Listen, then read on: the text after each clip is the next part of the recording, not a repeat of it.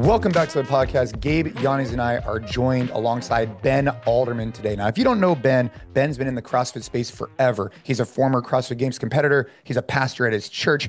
He's the co-founder of the Northern California Classic. He wears a lot of hats, also as a husband, as a father of four. We are fired up to talk to him today. And Gabe, what do you think we could expect? Hey man, dude, I'm excited to get guests back on the podcast. And I think Ben is an awesome we haven't had a guest in a while. And I'm super excited to start this off again with a guy like Ben. I know you have a close relationship with him. I'm just super excited to talk about your dad. I know he homeschools. I'm super curious about that. But yeah, dude, I'm fired up. All right, let's get right to it. So Ben Alderman has four full-time jobs, which we're going to dive into, has four kids, which we're going to talk about. But we're going to start off this conversation. And Gabe and I already kind of prefaced this in the intro, but I got to start off by talking about cheddar. So I'll give you guys a little story. It was maybe, I don't know, 2 years ago, maybe Yeah, like 2 years ago. And Ben messages me. He's like, bro, I got this, this cryptocurrency. It's called cheddar. And, a buddy of mine founded it. And I think it's going to do some big things. I think you should go invest in it.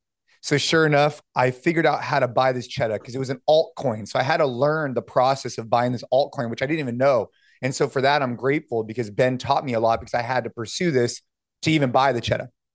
And I loved the name. There was like a song, like the cheddar song. We were fired up. And Ben Alderman and I were riding the cheddar high and then the cheddar low. And I think that this cheddar crypto was a really good example of who Ben Alderman is as a man and the commitments he had made and that process. So I wanted to start there, Ben, if we could just talk a little bit about cheddar, because I think it exemplifies who you are and is what we should stand for as men, as dads. But damn, it hurts seeing that thing go down. Yeah, it really did. The way you're talking about it right now, it makes it all worth it. It's just like a fun time, and it was a good time for you and I to be able to connect over something. Yeah, not only you, but I had other notable CrossFit Games athletes who were I was connecting with and helping them buy it and figure it out. But I got in much earlier than you guys, and it was from a friend of mine, and he said, "Hey, we're trying to create something that will really help us leave a legacy." And to their credit, they did, in a very positive way, right? The story ends up kind of coming full circle, but, so I invested, let's just say $10,000, and this process is insane. So all of a sudden it goes up and it's worth like 50,000. And I'm like, wow, this is great, And I don't even remember when I started talking to you. I really don't. I think you know all this. That's why you're laughing. I do. I'm laughing because I remember riding that high. And the problem with crypto was, unlike the stock market, it never stops, dude. I'd wake up in the middle of the night and I'd be checking my crypto, and it would go from whatever thousand to 10x. And I was like, it was like a drug. I couldn't stop watching. Anyways, I'll let you keep going. Yeah. So, and that is true. The crypto market, it never slows down. It never sleeps. Things can just, they can spike in the middle of the night. They could drop. It's almost like they're messing with you. You know what I mean? So anyway, I'm watching it go up, and all of a sudden I'm thinking to myself, if this thing goes up to 100K, I am for sure, I'm going to pull this out, And, I didn't. I let it keep going. And it got to 250K. We're talking about $250,000, And I'm like, wow, this is amazing. This is actually really incredible. And then it went up to about 300. Okay. In this initial spike. And the way crypto works, all this is public. You can go back and look at the charts and whatnot to see, how much of this is BS and how much of it is real. And, but it's all real. And I thought, well, this is the legacy money these guys were talking about, And so I actually sold it right then. Okay. I sold everything I had at 300K. Well, then I found out that my initial investment was really tied to the performance of the coin. And at the same time, I decided to sell. A couple other people sold, and it dropped like a ton. And I was like, oh man, not by a ton. $50,000 at the time of this was a ton, right? It went from from the 300 and went down to 250, which is actually where because it's hard to sell too. That's where I figured out how to sell. So I sold it for about 250K. And then I heard through some back channels and some other people who have like names in various spaces and sports and whatnot. So I won't say who they were, but they reached out to me and said, "Hey, Ben, heard some of the founders were kind of like bummed by your decision to sell." And I'm like, but the thing is my sights of 250K for a guy like me, that was moving towards that legacy money that they were talking about. But I didn't have in mind the same vision. I hadn't understood and grasped what they were talking about. They were talking about like private jet type money, you know what I mean? Or something like that. Like it was something beyond what I was really relating to. So I found out that they were like, "Hey, no, that's not what we wanted you to do, is pull that out. Because now look at the coin. It's looking soft and all this." And I go, "Hey, listen, I never, ever want to put money or business before friendship." And so I said, "Watch this." And I just took my 250 grand and I just bought all my cheddar right back. Right. And I think that might be at the point where I kind of started getting people to, because that's when I really believed in it. Because I'm like, you can actually sell crypto and get real money. Right. And I did. Like I had 10 and turned into over 200. So I'm like, this is amazing. Well, over the next, and it was a wild ride for like a month, bro. It was a wild ride. Like a month. Yeah, exactly. I mean, this thing went up, and I mean, at one point it was worth millions, millions. And people would ask me, "Are you going to sell?" I'm like, "No, I'm not selling. Like, I'm not selling. I already made that mistake once. I'm going to ride this thing until I'm a billionaire with a B, right? Or my homies say, 'Hey, this is where we wanted the project to go.'" Because when you get in on something, there's an intent behind why you get in, and especially as a founder or as the initial investor. And so believing in the vision is important, and believing in your friends or believing in your business partners or whoever you're going to partner with. So for me, I said, "You know what? We got to a point where it's worth millions." And my wife looks at me, she goes, "What are you going to do tomorrow if you sell?" She's like, "Where will you go?" I was like, "I'll probably go to the gym." She's like, "Okay, that's not different than if you didn't have it." She said, "Would you still work on the Overcome Project, which is our at-risk youth nonprofit?" I said, "Oh yeah, for sure. Still do that." "Would we move?" "I don't think so. I'd probably pay off my house, but I'm already making my payments now. I mean, it's not like it's," she's like, "Okay, so we wouldn't move. You wouldn't stop doing the Overcome Project, but you maybe would be down a friend or two, and your integrity wouldn't be where you wanted it to be." And so I was like, "Yeah." So it was like easy at that point. So then I'd watch it go up and down, and I was just actually enjoying it. Like I didn't really care. I don't want to say I didn't care about money, but I cared more about the relationships that I maintained. I cared more about, it helped me actually see that money wasn't what I'm chasing, because if I was chasing, I would have sold it and I would have paid off everything. I'd be like, "All right, guys, well, I'm done." Like, done with what? I'm done with everything. I don't need to work right now, And so I never did. And anyway, I ended up, I don't even know what it's worth now, but basically nothing, It's not funny, but it's a really good testament. I remember you were at Ava's Kitchen, which is an annual fundraiser we do. And my father-in-law, I told him, I was like, "Hey man, that guy, he just got into some cheddar." And we were like on the way to Ava's Kitchen listening to the cheddar song, and we were fired up. And he's like, "Dude, you got to tell your friend right now. I'm going to go tell him right now to sell." Yeah. But it's a really good, that's why I wanted to open up the podcast like that, because I feel like it's a really good example of like putting your money where your mouth is. Like we talk about bonds, we talk about friendships, we talk about, being a man of your word. And you had made a commitment to these guys that you wanted to kind of build something, and you stuck with that. And I thought Steph obviously talked to you about what that looks like. I find that story really interesting because you're an example of someone who had an opportunity to cash out, but chose to stay in. And I think more people need to hear that type of message, because if put in that same situation, I don't know how many people would do that. And it's something they should reflect on. So Gabe, I don't know if you have any thoughts there, but the cheddar thing, man, it was fire, bro. Remember? Well, let me just say one other thing, because the quality of friends that I got into that with, like I actually wouldn't put a price tag on that friendship. You know what I mean? So we went through way more things together, and losing some money or making some money. And yeah, you could put like these big dollar figures on it.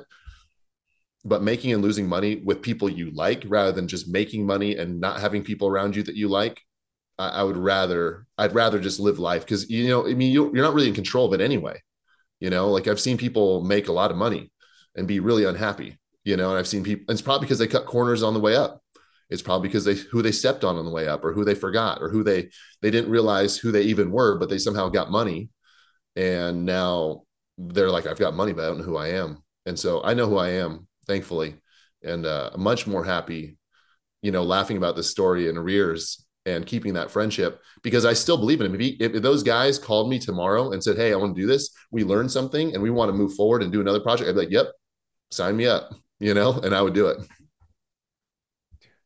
That's awesome, man. That's such a cool story. And I think that, what one thing that comes to mind for me is they say that money is kind of the thing that ends a lot of friendships, ends a lot of relationships, marriages. Like money issues is kind of a big crux to a lot of relationships ending. So I think that it's cool that you had an opportunity to kind of really be faced with that like A and B decision. And now you can, share that story in a way where like you learn that like B was definitely the way to go, not necessarily A, even though that might have made sense for a lot of people. So it's cool to hear that. Did you guys watch the movie Dumb Money? I never saw it. I watched it on a flight recently. So it was the whole story behind the GameStop like craziness, Oh the yeah. GameStop like stock, Mm. and the guy in Wall Street Bets, and like his whole story.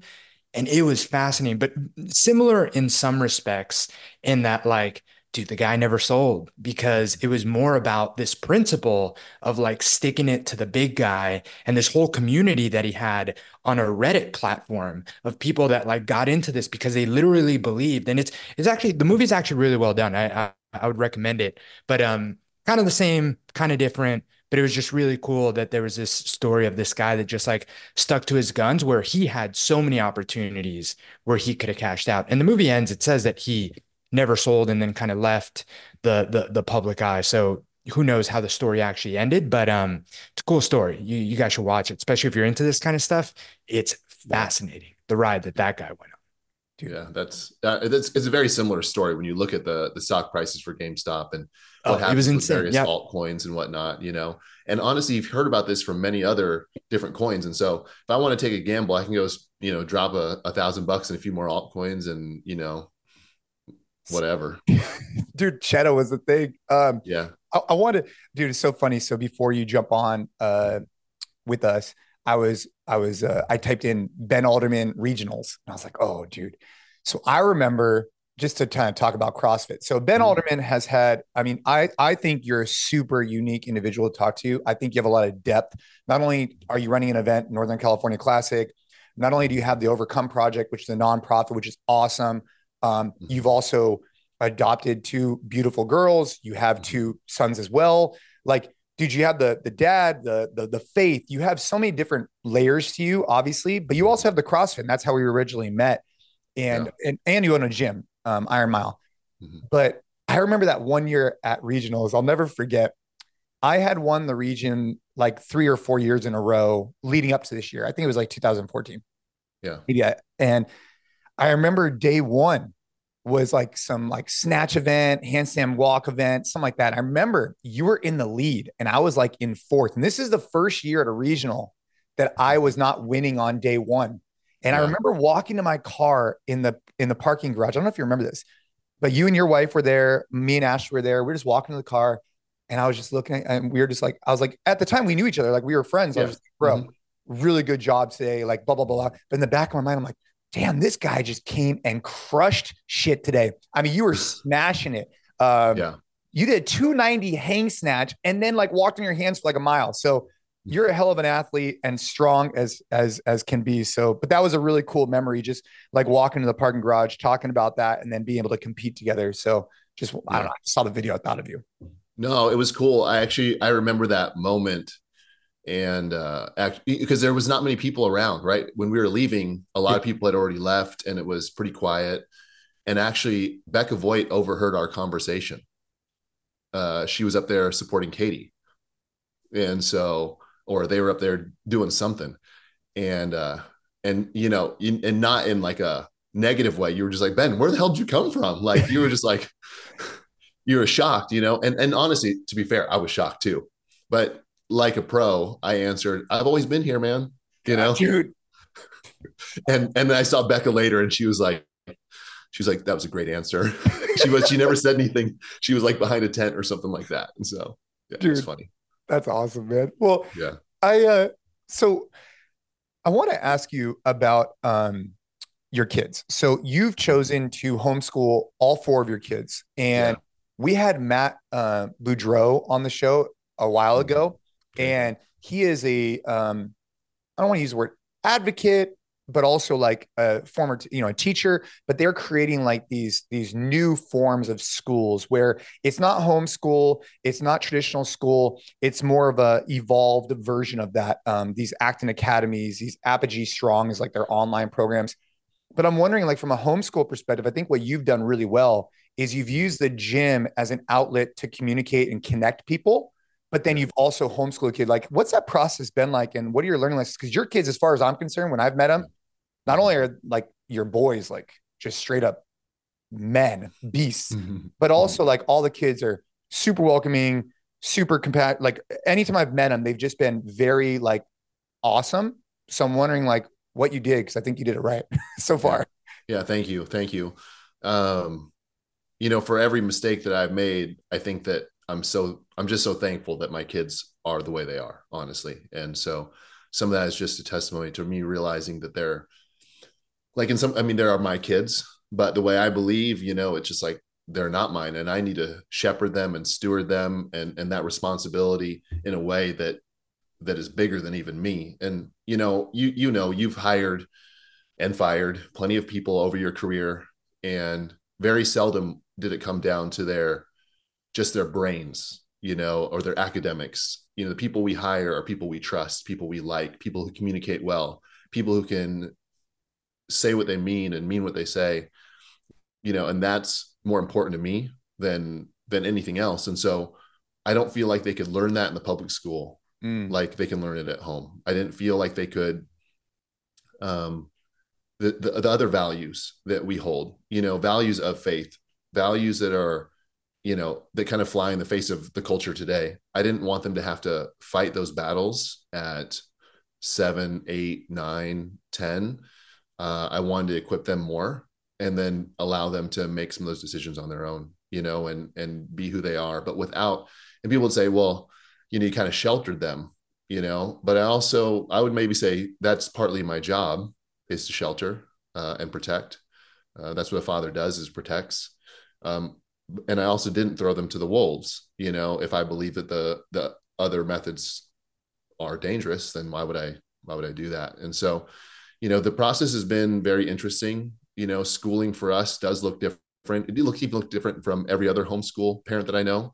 We spend less time, in books and on computer programs and in front of screens, and more time living life together and doing some of the fundamentals and trying to harp on those things, when it comes to schooling, so they can get through writing and, math and, things like that. But a lot less time on things that most of us probably have forgotten at this point. Like, how much California history do you remember from school? US history? Like, I'm just not that smart. State capitals. Like I couldn't. Yeah, I might just be projecting right now, but like, I know that for me, I was pretty academic. I made the principles list, but I don't remember 90% of what I went through.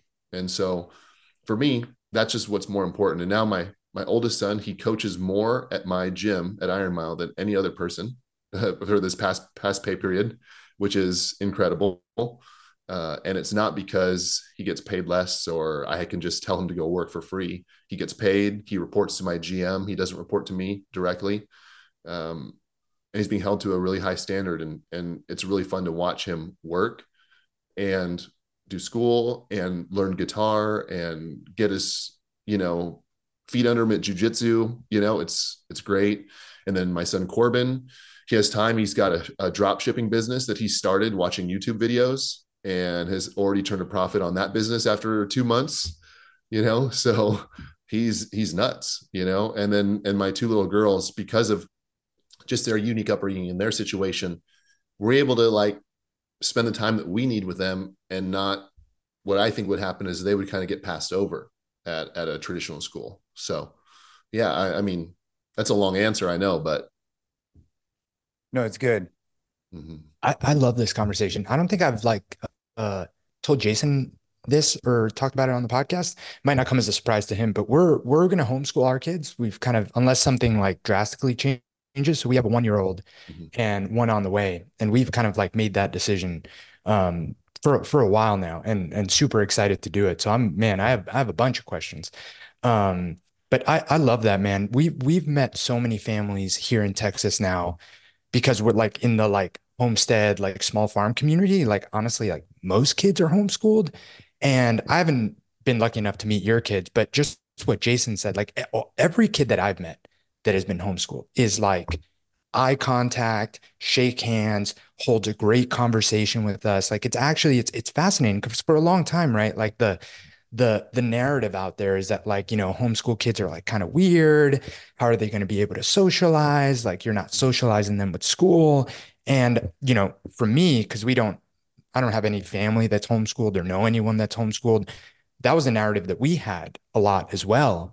But man, like we've met enough families now where like the most like social, well behaved, like just seemed like well adapted, like little humans have been families that we've met that are homeschooled. And it's fascinating. And I guess the question is, what do you think is now that you've done it is really the thing that's missing in traditional schooling that's leading to everyone that I've seen, like the most social kids are actually the ones that are being homeschooled, not the ones that are in school. Mhm. Yeah, I mean, I think a lot of it comes down to just the value systems that public schools primarily are pushing. I think that there's a lot of hidden agendas personally, and not to get too far into that because I don't want to make this show about that, but I do think that there's ideas out there of kind of persuading or influencing the younger generation to think a certain way and behave a certain way and focus on the wrong things. And so if we can get you focused more on academics rather than character, rather than on values, rather than morality, Mm. then I think there are people out there that believe that that's actually good, and when you're building this house, but the foundation isn't solid, it's going to fall over at some point. And I do believe that whatever's being built right now with the best of human efforts in a lot of ways is not really all that sturdy, because it's not built on something that's maybe tried and tested. Yeah, it's a really interesting conversation. Full disclosure, and most people who listen to this podcast know this. Like my children go to a private Catholic school and small classes, whatnot. But I see opportunities in a variety of different ways, from the Acton model to the homeschool model to this model. We are not in the traditional public school system, so our schooling is a little bit different. I think a lot of it comes down to how much time and attention the parents are playing in, and teaching those other factors you're talking about, Ben. Mm-hmm. But obviously, if your kids are at school from 8 to 3, I mean, it does add validity to everything we're talking about. Like I know for me, like at least my son, like he does not like going to school at all, Right. zero. Right. I mean, he doesn't want to sit in a desk, and like it's hard for me because like he'll come home, he'll be like, dude, he'll be like talking about whatever. I'll be like, look, man, I can't blame you. Like it's hard for me to even like. I'll be like, dude, I wouldn't want to like I can't sit down for 30 minutes, You right? can't. Right. I can And confirm. You can't sit through a 1 hour meeting. yeah, so I understand that.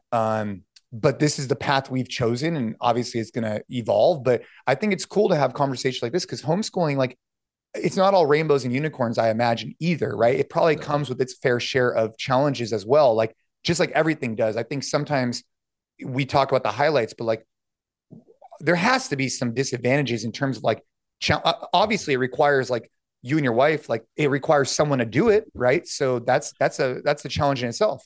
Yeah, I mean, there's definite pros and cons, and just looking at some of the cons, I hear parents who come to like say my 9 a.m. class, and they've dropped off their kids and now they get some time to themselves. They get to kind of, just give themselves the attention that they've been pouring into their kids. And meanwhile, my kids are running around playing in the background if I'm coaching, right? Because I homeschool. So they don't get dropped off. And, my wife and I talk about not having the time to talk and connect, her and I, as much as we need to, because our kids are always around, Mm. and it's like, well, we can't have a conversation about our kids and maybe what challenges that they're going through that we need to overcome with them. Of course they're going to be brought into that conversation at some point, right? But sometimes you wanted to be able to talk freely and not have them jump to conclusions, or, there's just things that are more adult that they don't need to be around yet, and so um, it can be difficult and challenging in that way. I think that, obviously one of us has to homeschool, and thankfully we have a business that I run. I can do a lot of it from home, and then I can go in on my own schedule. My wife, she trains and she homeschools and she helps run her nonprofit, and so she can do a lot of that and do it at the same time, as everything else. But it's yeah, there's total pros and cons. The one thing, like you mentioned about your son, you know,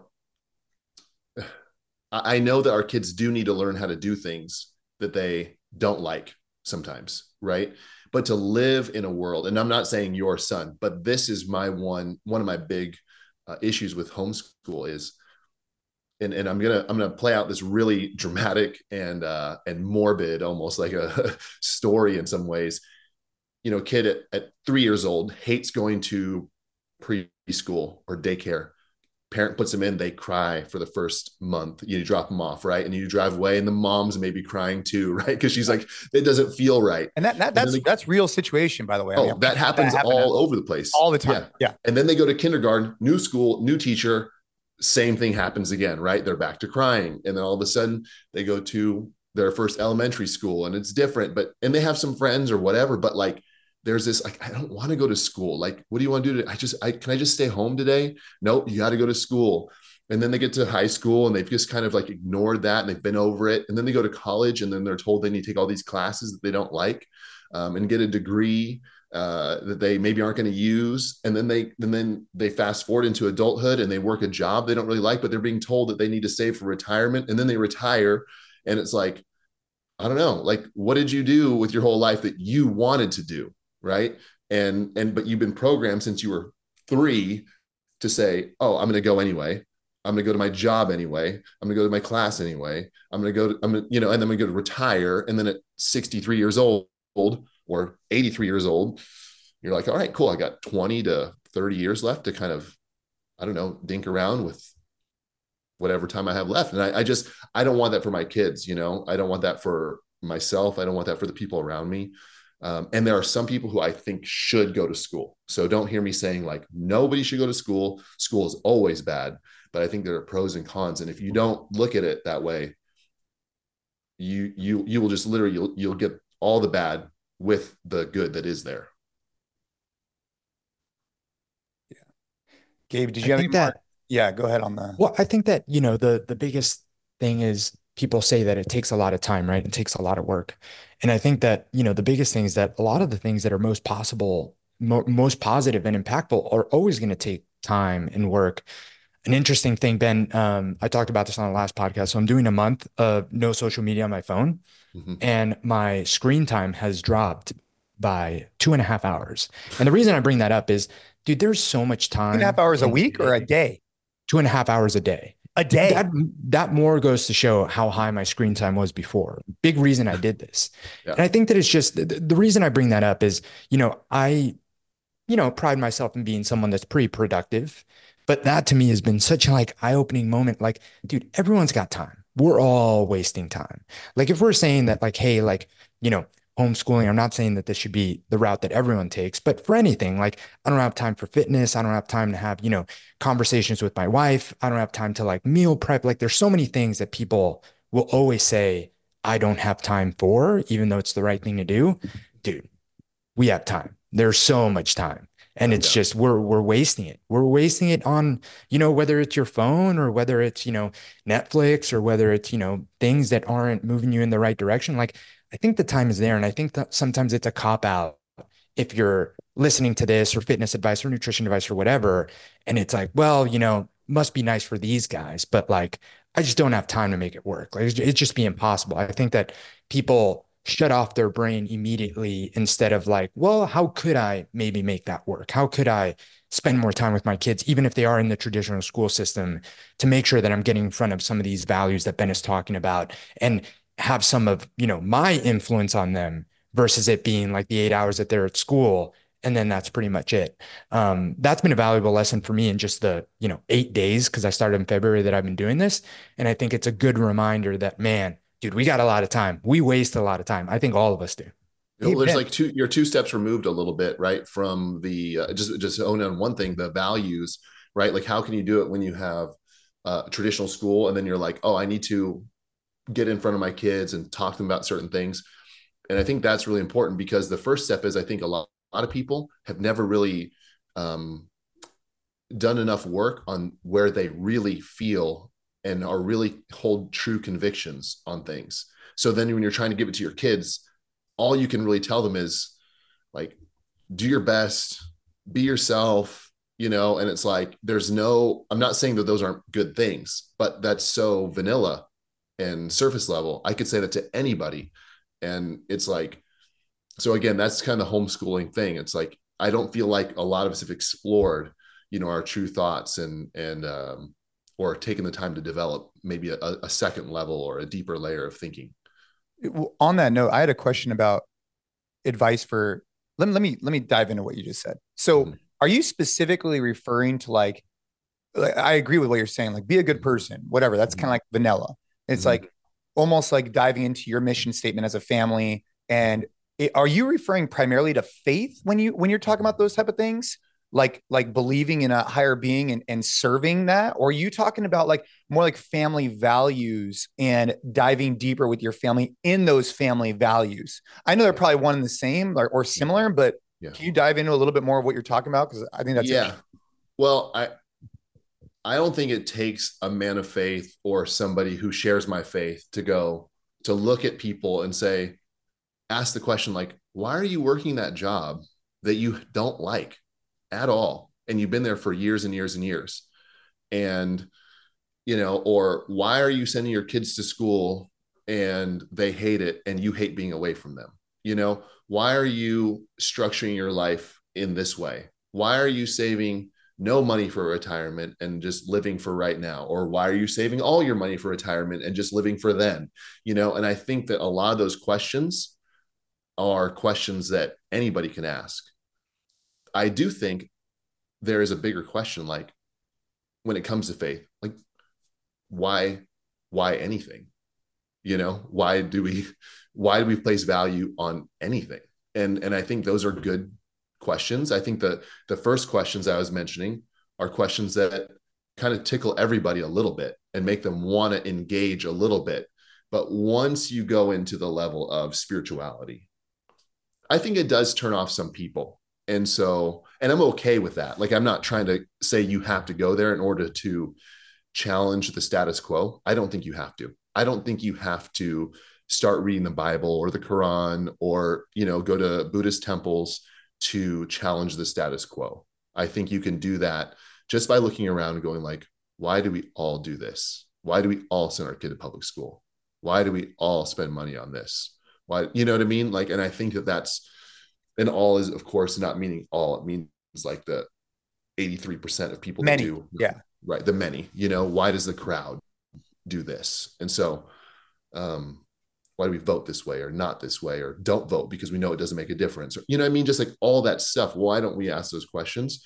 And I do think, like I said, that there's a level of spirituality underneath it, which I like to talk about. I like to get into that stuff. But like I said, I know it turns some people off. And for a lot of good reasons too. It's been mishandled. Even by me. I've done that before too. It's not always easy to get it right, especially when you get passionate about something. Um, so yeah, it's part and parcel, but it's not necessarily like you have to have faith in order to challenge the values of our day. And I think it's also like not uh, like subscribing to you have to go counter to what everyone else is doing in every aspect for the sake of doing it, right? Like I think Mhm. some people also take it to that extreme where it's like, well, if everyone's going this way, I need to go that way. Like I think that if you do ask yourself these questions of why do you do these things, for some people that is going to make sense. For some people, they're going to have a great school within a small community that it just makes sense for their circumstances and they feel good about that. Perfect. But I think it's just asking the question about all of these facets versus either just going completely the direction everyone's going or saying like you have to buck the trend every single step of the way without even understanding kind of why you're doing that. I can kind of be like that too, right? I remember growing up and everybody liked Michael Jordan, everybody.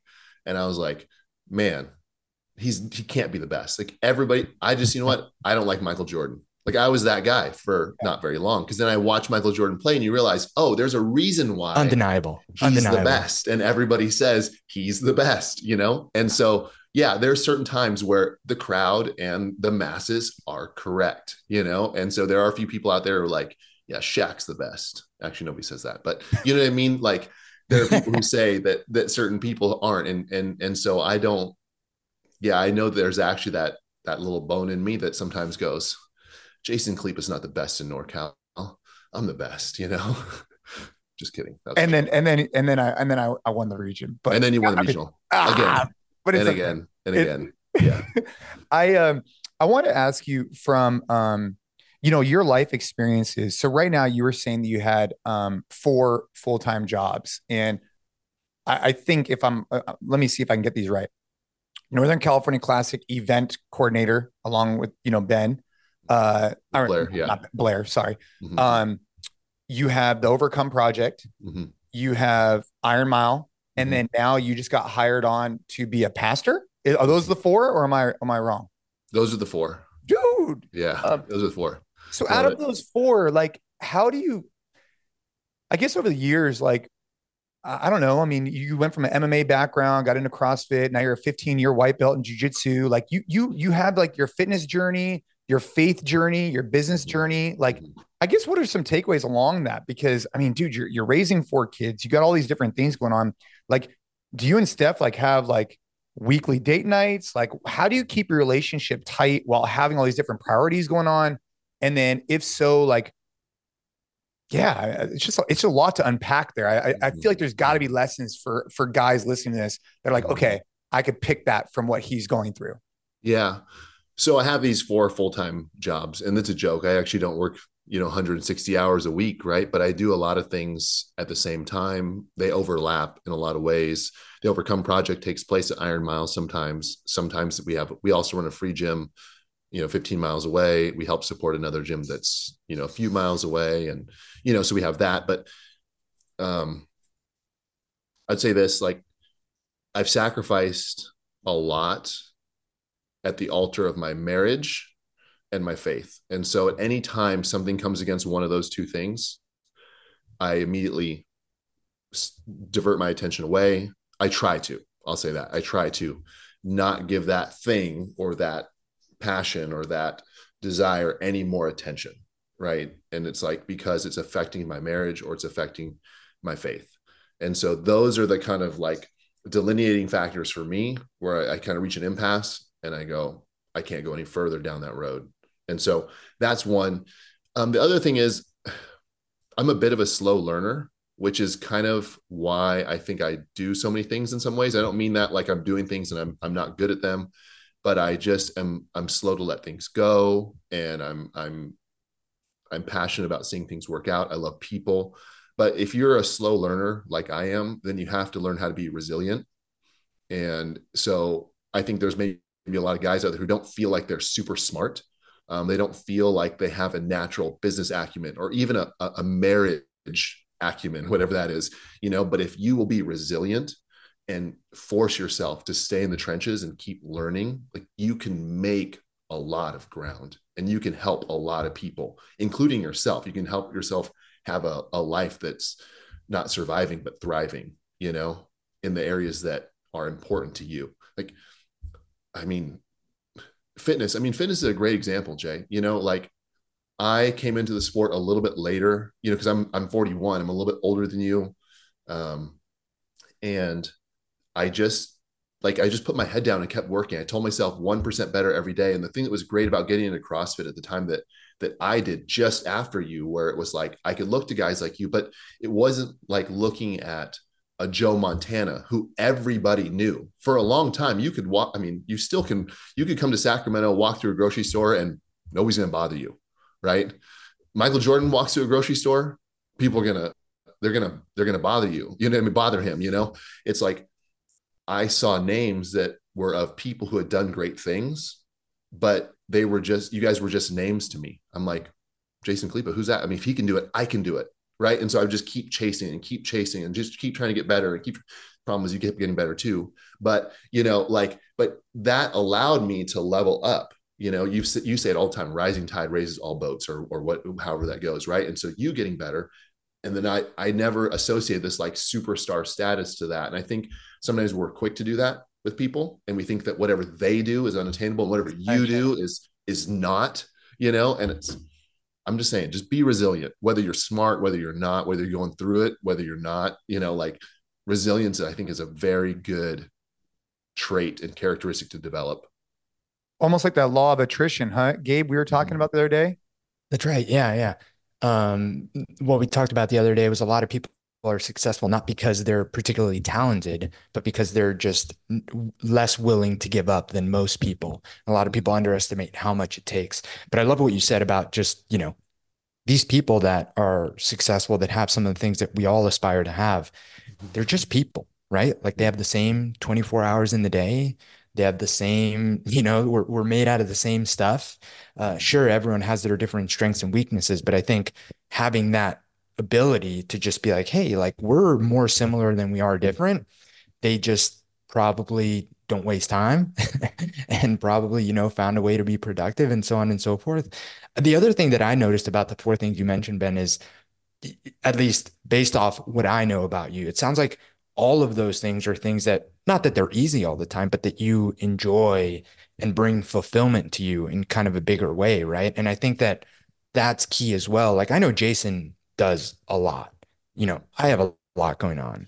And a lot of the people that we have on this podcast are very busy people. But I think the thing in common is that we're not really doing stuff that like ends up being like a complete just like chore. Again, sometimes there are going to be days that are easier than others, but I think going back to what we were talking about with the homeschooling, like if you really lean into the things that you want to do and that you're passionate about, you can have four full-time jobs and it's not going to feel like four full-time jobs, right? Like you're not doing Yeah. four things that are like, man, I got to go clock in and it's going to be a drag. I think that that is unsustainable for anyone. But when you have four things that, you know, for lack of a better term, fill your cup, like you could turn that into eight things. You can turn that into 16 things. Like you can find the time and energy to keep going because they all kind of like all like become this one thing that you're trying to do. So I think that that's pretty cool. And that's something that I've noticed with a lot of the people that we've talked to, that seemingly, how do you do everything? But it's because like you don't want to do anything else. Right. Yeah. I mean, everything I do is, it fills my cup.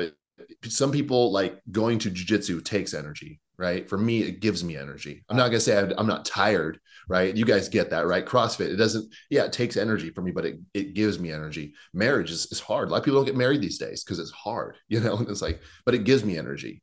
You know, entrepreneurship, it's hard, but it gives me energy. Homeschooling is hard, but it gives me energy.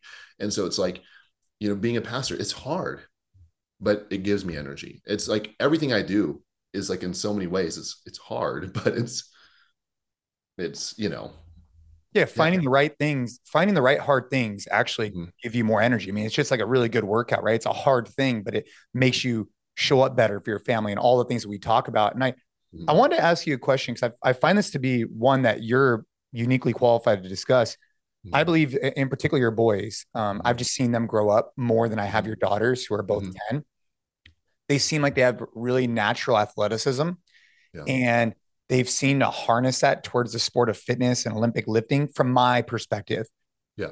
I'm curious, like, do you think there's any pros and cons to getting the kids into fitness? Like I was talking about this with Gabe earlier, like, you know, what role does fitness play in this homeschooling component? And then, you know, do you think that having them in the gym and doing CrossFit, if you could do it over, or do you think that they pursued that compared to more traditional sports? And what impact do you think that had? Like versus like, you know, CrossFit jiu-jitsu versus more traditional sports? Is there ever like this idea in your head, like what if, could they have been a really great football player if we had gotten them exposed to it? How did you find that balance, and then allow them to make those decisions without encouraging them too much or not too much to play sports? Yeah. Um, I think early on especially with Mason, because he's my oldest, he's 16, and he's developed his athleticism further than any of my other kids, partly because he's 16, not be, you know, by the time Corbin gets there, he'll be also, very athletic in a similar way. He's already athletic at 13. He just got 3 gold medals at the American Open finals recently, but um, it was early on not really being sure how much influence we wanted to let in. It came back to that. And so going into sports teams with a bunch of kids who you're going to become very close with, whose parents didn't make the same decisions we did. So again, we sacrificed certain things. I played team sports growing up. I went to public school growing up, and I knew for my boys that for me, the pros, like I got out of that, and I feel like, how do I want to say this in the way that I got out of that, what I feel like could be a trap. Okay.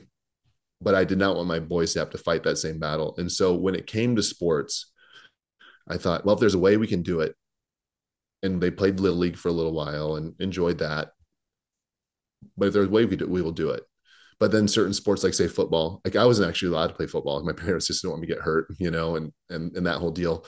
So that one wasn't very big. But I played basketball. I played soccer, and I wanted them to have that. But then we found CrossFit, and they found a ton of fulfillment in it. And in that, Mason was 22nd, I think, in the world last year in 14-15s. And he wasn't really training all that hard. I don't push them like that. They've never trained really like how you and I used to train. They never train like that. Sometimes they get crazy just because they're kids, and they worked out, and then their friends show up, and then they'll work out with my friends. And then somebody needs a partner, and they'll do a third workout. Like they'll do that. It's not saying they can't, but they've just developed over time, and they've found fulfillment in it. I think that we've just kind of put other things in place. So it's not like there's this vacuum. It's something else is in place of it now. Yeah, it's the team sport. Because I love the team sport dynamic. I think that's one thing that the CrossFit side. But if they have friends that are coming over and they're hitting workouts together, I can see how that's successful. I think jujitsu, I'm super stoked to hear that. Are all the kids getting into jujitsu or just the boys? Yeah. So Mason got, like I said, 22nd last year. And then he told me, he's like, hey, Dad, I think I want to try jujitsu. And I haven't done jujitsu for like 13 and a half years. And even when I did jujitsu, it was back at Team Alpha Male with Uriah Faber, Chad Mendez, Joe Benavidez, Danny Castillo, like a lot of good guys. I have rolled with Nate Diaz back when he was like on his way up. Like it was like a good time. But 13 years ago, left it, put it down. Like I said, if it kind of interfered with marriage or faith, I would put it down. And just at that point in my life, I was like, that's what I needed to do. So it was all about me at that time. And then Corbin was born, my second son, and I never went back to the gym. In 13 and a half years, I rolled 3 times. And and back then when you did no-gi, which is all I did, they didn't hand out belts. So now I go to jujitsu. I've been back for 4 months. And like I was rolling with a black belt the other day, and he's like, I don't feel white belt here. And he's like, why are you sandbagging? I'm like, I can't give myself a blue belt. You know what I mean? Like I'm going to show up until somebody hands me a stripe or a belt or whatever. And it feels like it matches, but now it's all about what they want to do. So I have friends and, like, Nsima, great jujitsu practitioner nearby, bigger guy, kind of like us. He's actually even bigger than us. Right. He's big, and he's like, you do great over here at this school. And I'm like, yeah, but it'd be harder for my kids to get over there. And this time around, jujitsu is about them, And so my boys are doing it. My girls really want to do it. We had a couple of things I want them to work on in their behavior so they can go and get the most out of it. But I don't want to just throw them in there because I don't need them away from me. Sometimes we throw the kids in sports, so we want some time away. And like I said, I don't need to do that. I want them to really value the experience, get a lot out of it, and then also contribute to the school or the class or whatever they're in. So yeah, they'll be in it probably. It could be as early as next week because we've been working on it for a while, or maybe a month or so.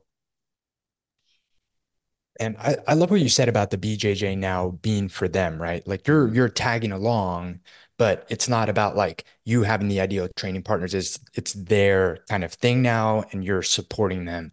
I told Jason about this. I bought like Ryan Holiday's Daily Dad, so it has like a daily meditation about parenting and stuff, and I've been really enjoying it. And it's funny that you mentioned that because today the one that I read was all about this. Like, we always tell our kids when they go out to the diamond or whatever, like, hey, make us proud, make me proud. And it insinuates this fact that like if they don't score the touchdown, if they don't hit the ball, they don't do well, they're not making you proud. And the whole point of it was our kids don't owe us anything. Like we owe them, right? Like we're doing what we do for them. And this whole idea of like, you will only make us proud if you get the grade, if you do the thing, whatever, is kind of backwards, right? Like we chose to bring them to this world. And so we owe them everything once they're here.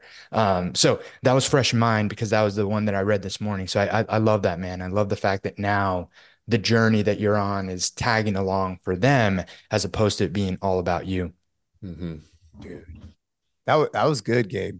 I needed to hear that right there because I was talking to Ava about some stuff this morning. I was like, dude, Ava, I really need, can you please do this? Like, it would really help your mom and I. But like, it's just, I've never said to my kids, like, hey, if you go do this athletic achievement, I'm gonna be proud of you. I've never even like thought to say that because I don't correlate their physical achievements with me being proud of them.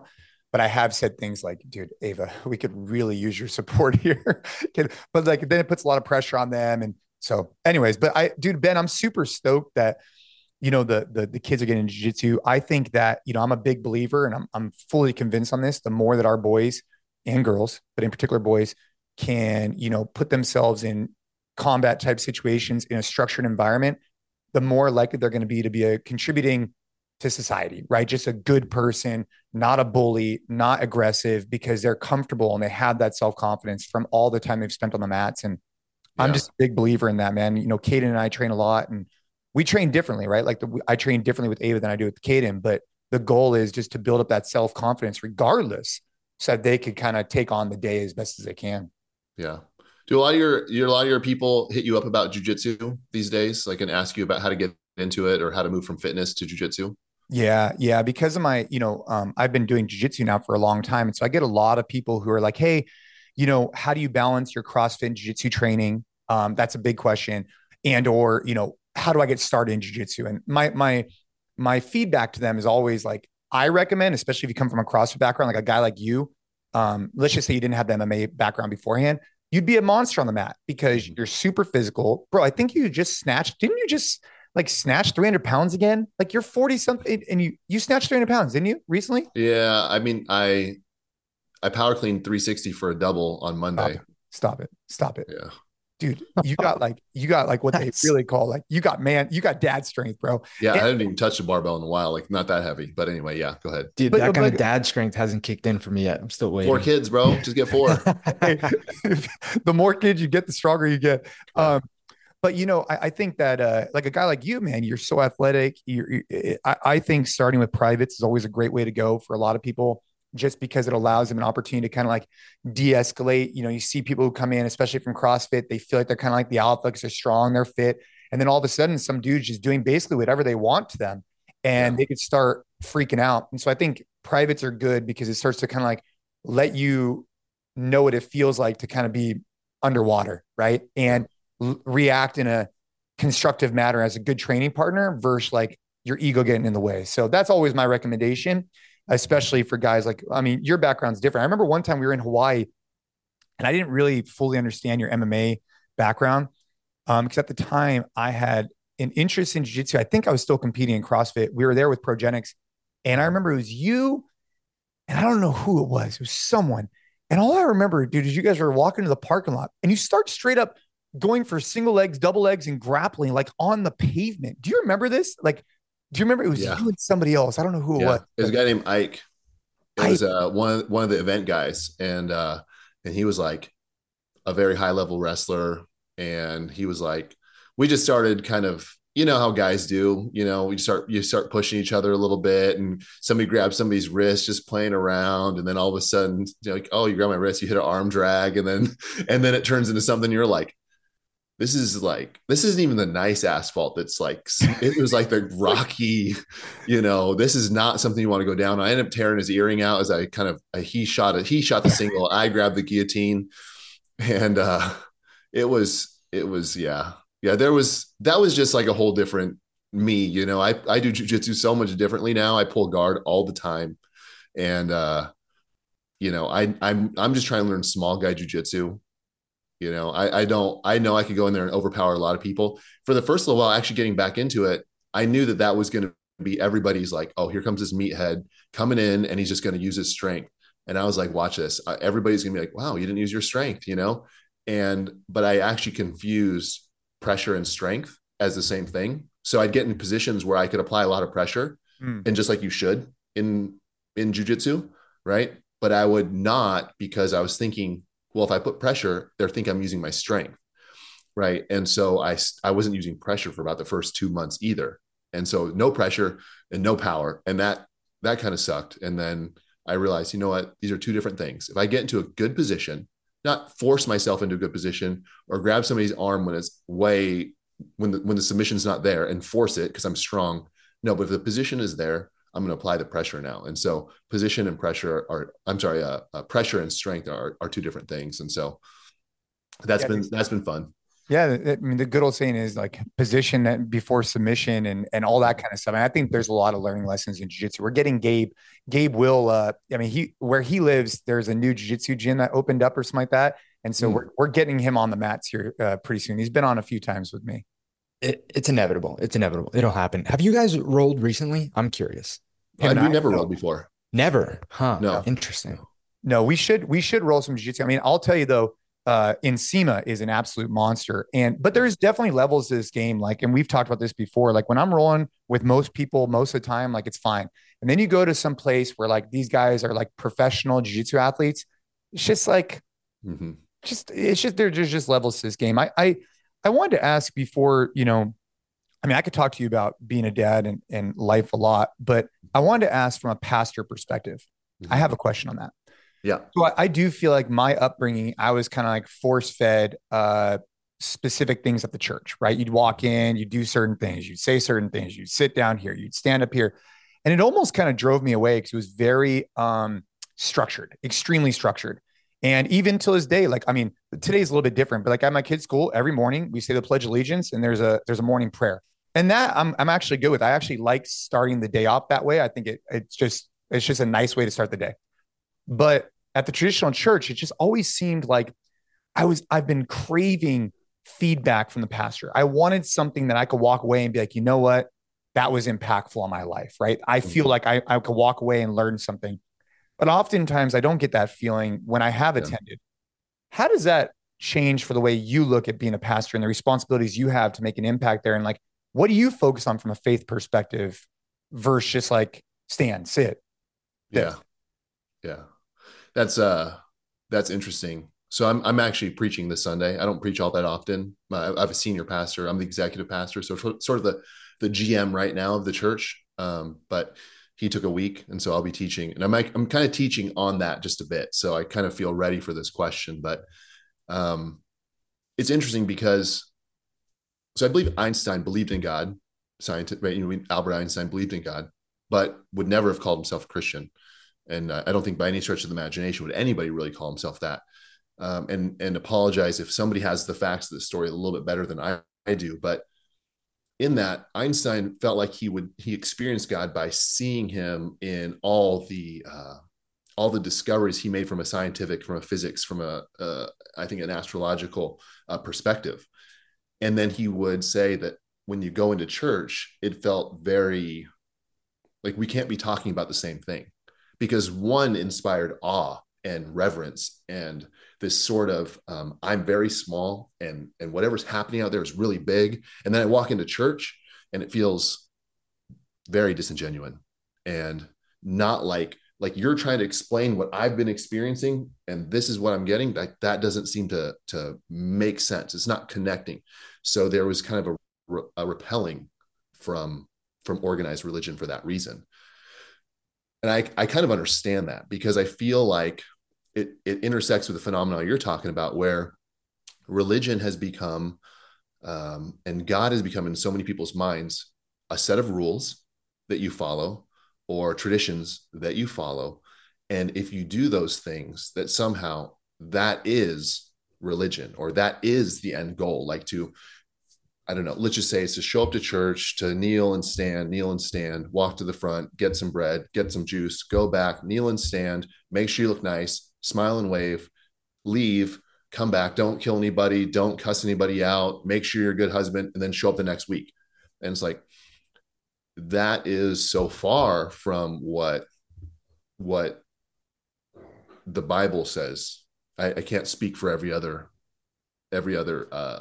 world religion out there, but from what the Bible would say, so I'm going through the book of Colossians, which is really, it's a very short book, right? So the Bible is a book, but within the book, there's other books. And so I'm going through the book of Colossians, and the Apostle Paul, who like penned nearly 2/3 of the New Testament, is writing to the church in Colossae, who is going through this very,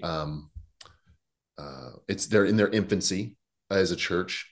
And there's people coming in and saying like, hey, you guys need to make sure you keep observing like the food and the drink regulations. You need to make sure you keep observing all these rituals that we had in place before Christ came. And if you don't, your faith is really, it's of no value. Okay. So, and that's what Paul's saying that they're experiencing. And Paul's saying, no. All those things, whether it be Passover, or whether it be these rules around food and drink and ceremonies, those were the shadow of the things to come, which is Christ. And now Christ is the substance of those things. And so in that, there's no reason to maintain all of those legalistic rules, so to speak, because those were things that were supposed to, like, you'd come in from your life and you do those things to remind you that you're looking forward to something bigger, something better, something eternal. Well, then Christ came and he fulfilled those things. And so now we, on the other side, this is for Christians, we look back at the cross of what Christ did. We remember that, and we're set free from all those things. And so we're free to worship him in spirit, in truth, but without having to say, if I don't perform X, Y, and Z, then God doesn't love me, or God is not for me. And really, God says, hey, I did it all. This is the difference between, again, some churches and my own. You don't have to do in order to be saved. You don't have to do in order to be called a Christian. You just have to accept what's already been done for you. And so religion is maybe more man's attempt to do rules and reach up to God. And a relationship with Christ and a relationship with God is him reaching down to us and doing what we couldn't do, even if we tried our best. Hopefully that makes sense. Yeah, it was a lot there. That's a lot. I know. Yeah, it's a lot. Is that going to be part of your talk coming up? Yeah. So basically the idea is, it's kind of like comes down to missing the point, right? Mm-hmm. So some churches miss the point, and they keep rules and regulations as sort of like this, these guardrails that are supposed to like navigate you to heaven or something like that. And rather, it's God says, no, I brought it to you, and you can walk in victory rather than fighting for victory, if that makes sense. So I think the faith question is super compelling, and I want to continue to explore that more and more on the podcast in certain ways, like especially with guys like you, like who are just open-minded and having conversations about other religions. And I think there's a lot there. I think it would help. I think the core values of a family and adding some component of faith, I think, is important of some type, just to kind of like anchor your decision making on how you treat people and how you live your life. Gabe, just being sensitive of Ben's time, I mean, any kind of questions you feel like we weren't discussing that, I mean, obviously there's a lot more we can continue to dive into, but anything that comes to mind right now? No, man. I mean, it's funny that you mentioned that, because we've never talked about it, you and me, Jay, but I had very similar upbringing in that, like, you went to church every Sunday, but like as a kid, almost similar to what you were talking about with Caden in school, like it just always seemed like, man, like you just got to go and follow rules. Like it just felt like, I wasn't getting anything out of it. And if anything, it was just this chore of like, you got to go, you got to look nice, you got to pay attention, you got to like sing the songs and stand and sit and stand and sit and like wait and whatever and say hi to everyone. And now I've definitely had like a re-spark like curiosity Yes, in that's almost what it is, right? like exactly what you said in that why am I taking this role as like a new dad so seriously? Like why are the values that I want to pass on to Shay important versus other things? So I mean, this conversation can go on and on, but it was interesting that you brought that up because I had like the same kind of like relationship with religion growing up. It was this thing that like I had to do. And as soon as I was old enough to like not have to do it, I stopped doing it because it was just like, I don't want to do it. But now having my own family, that's what it's like a curiosity of like, what is the point? And, to Ben's point, like, was I missing the point how I was doing it before? And how can this be something that is the backbone of the family that we're starting now? And how does that make sense for our family and what we want to do? So anyway, I appreciate you asking the question. And Ben, I appreciate you Yeah. answering. But no, man, this has been great. We're gonna have you back on. Dude. Well, let me just give an asterisk to the to that little point, because I think I Yeah. don't want to come across as somebody who um, is maybe leaving more questions than answers, You did and leave quite a few also, questions from what you were saying, but it was yeah, just that's okay. open-minded. That's okay.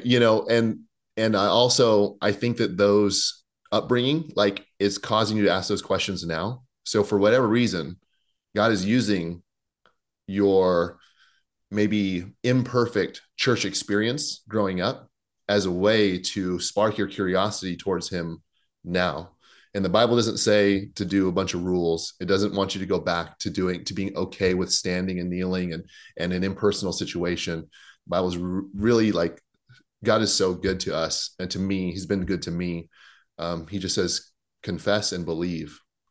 Confess and believe is kind of what he asks of us. Confess, you know, and believe in him, not do. It's not rules. It's not regulations. It's not patterns. It's not traditions. And then he says, taste and see that I am good, right? That's what he says. And he wants people to try that. He doesn't want people to go to church and look a certain way and feel like they have to have all the answers. He's the one with the answers. So I'll leave you guys with that, just so that's so you guys know where I'm at on that. Well, we got to have Ben Alderman on again to talk about the Northern California Classic, which is your event, to talk about the Overcome Project, to talk about adoption, that process, what that was like, lessons learned along that journey, and a variety of other things that we could talk about. So let's yeah, Gabe, I think we should plan for. Well, we'll reach out to you, Ben, and see if you want to come back on with us. Us guys. But man, there's so much more we could dive into. I really appreciate you taking the time today. We'll make sure to link, your different, projects you have going on in the podcast show notes. Any kind of closing remarks for the audience, Ben, that you'd like to share? I thought you dove into a lot of stuff today. Yeah, no, that was great. I think for part 1, we've said enough, and we'll come back for parts 2 and 3 sometime in the future. We'll keep getting after it. Thank you all.